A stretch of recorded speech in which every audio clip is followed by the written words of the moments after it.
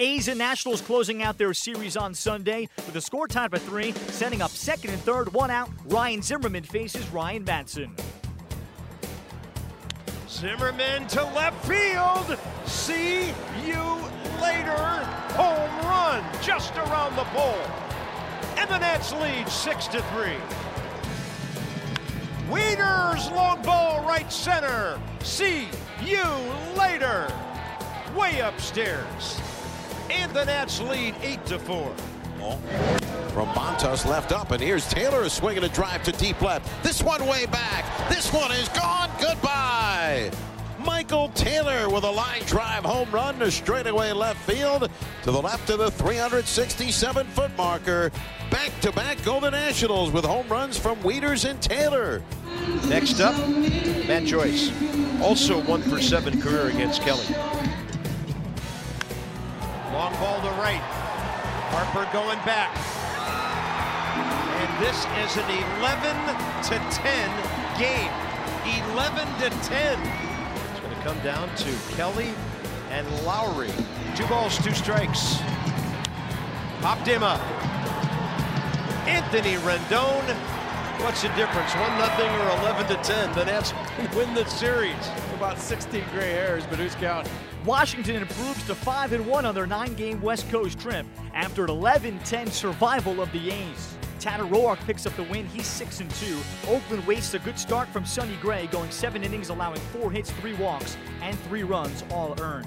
Washington needed all 5 runs they scored in the top of the 9th inning to hold off a furious Oakland comeback to win 11-10 on Sunday. Here's Nationals manager Dusty Baker. My take on it is that that's American League Baseball. You know what I mean? I mean, a lead is never safe because they're used to coming back and having a big inning, especially offensive clubs that can hit the ball at the ballpark. We didn't walk guys to get to that situation.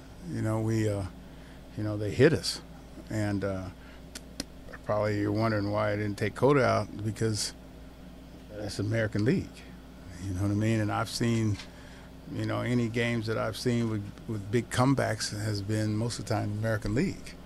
And, they continue to hit, and these guys can hit, and they hit the ball at the ballpark. So you never know which run is going to be the run that wins. Tanner gave up the homer to Davis, but it looked like he was in pretty good control all game long. Well, he was. He was in control. He threw Davis a changeup to stay inside where he likes it, and he hits the foul pole. And,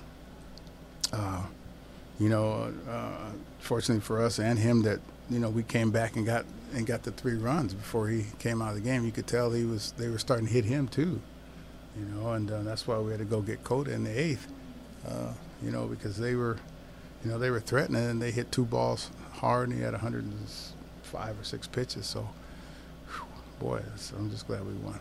Washington starter Tanner Roark improved to 6-2, allowing 4 runs and 5 hits in 7 2/3 innings for his longest start of the season. Here's Roark recapping his Sunday start. I felt good the whole game.